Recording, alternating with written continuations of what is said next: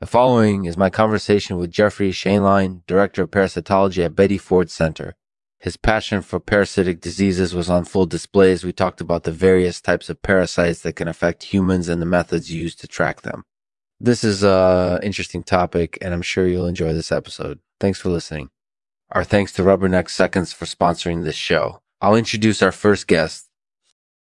Hello, this is Lexman talking with Jeffrey Shainline, Director of Parasitology at the Betty Ford Center in Rancho Mirage, California. Jeffrey's research interests focus primarily on the epidemiology and treatment of parasitic diseases. In this episode, we discuss tracking parasites in humans. Thanks for having me on, Lexman. So, Jeffrey, why is tracking parasites so important?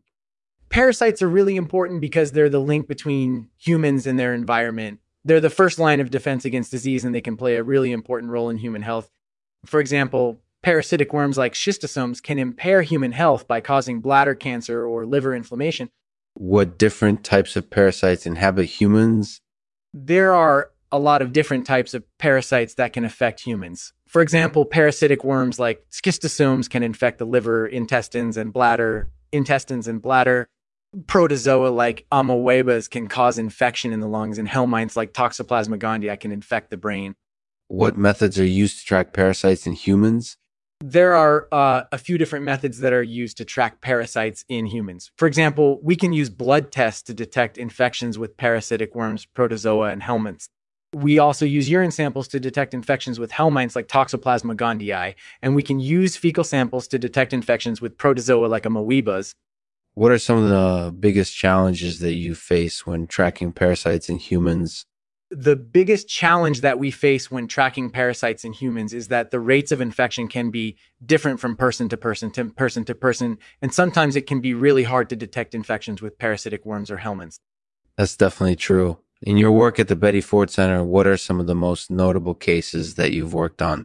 Some of the most notable cases that I've worked on incorporated a case study of a man who was infected with schistosomes and a case study of a woman who was infected with Toxoplasma gondii.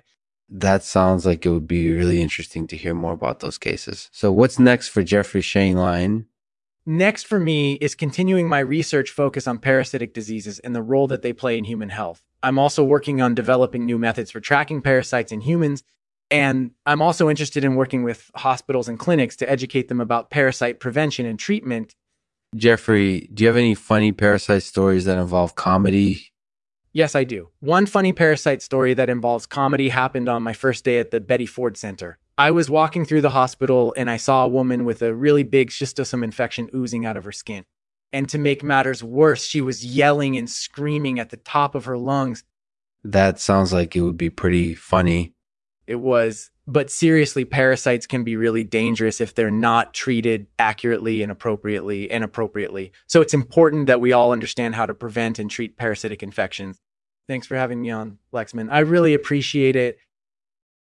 Thanks for listening to today's episode of the Lexman Artificial Podcast. In today's episode, we interviewed Jeffrey Shainline, Director of Parasitology at the Betty Ford Center in Rancho Mirage, California.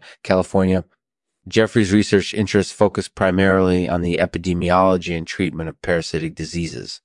We discussed tracking parasites in humans and the different methods used to track them. And as always, if you have any questions or comments, feel free to join the conversation in the comments section below. I'll end this episode with this poem titled The Worm That Turned by Charles Simic.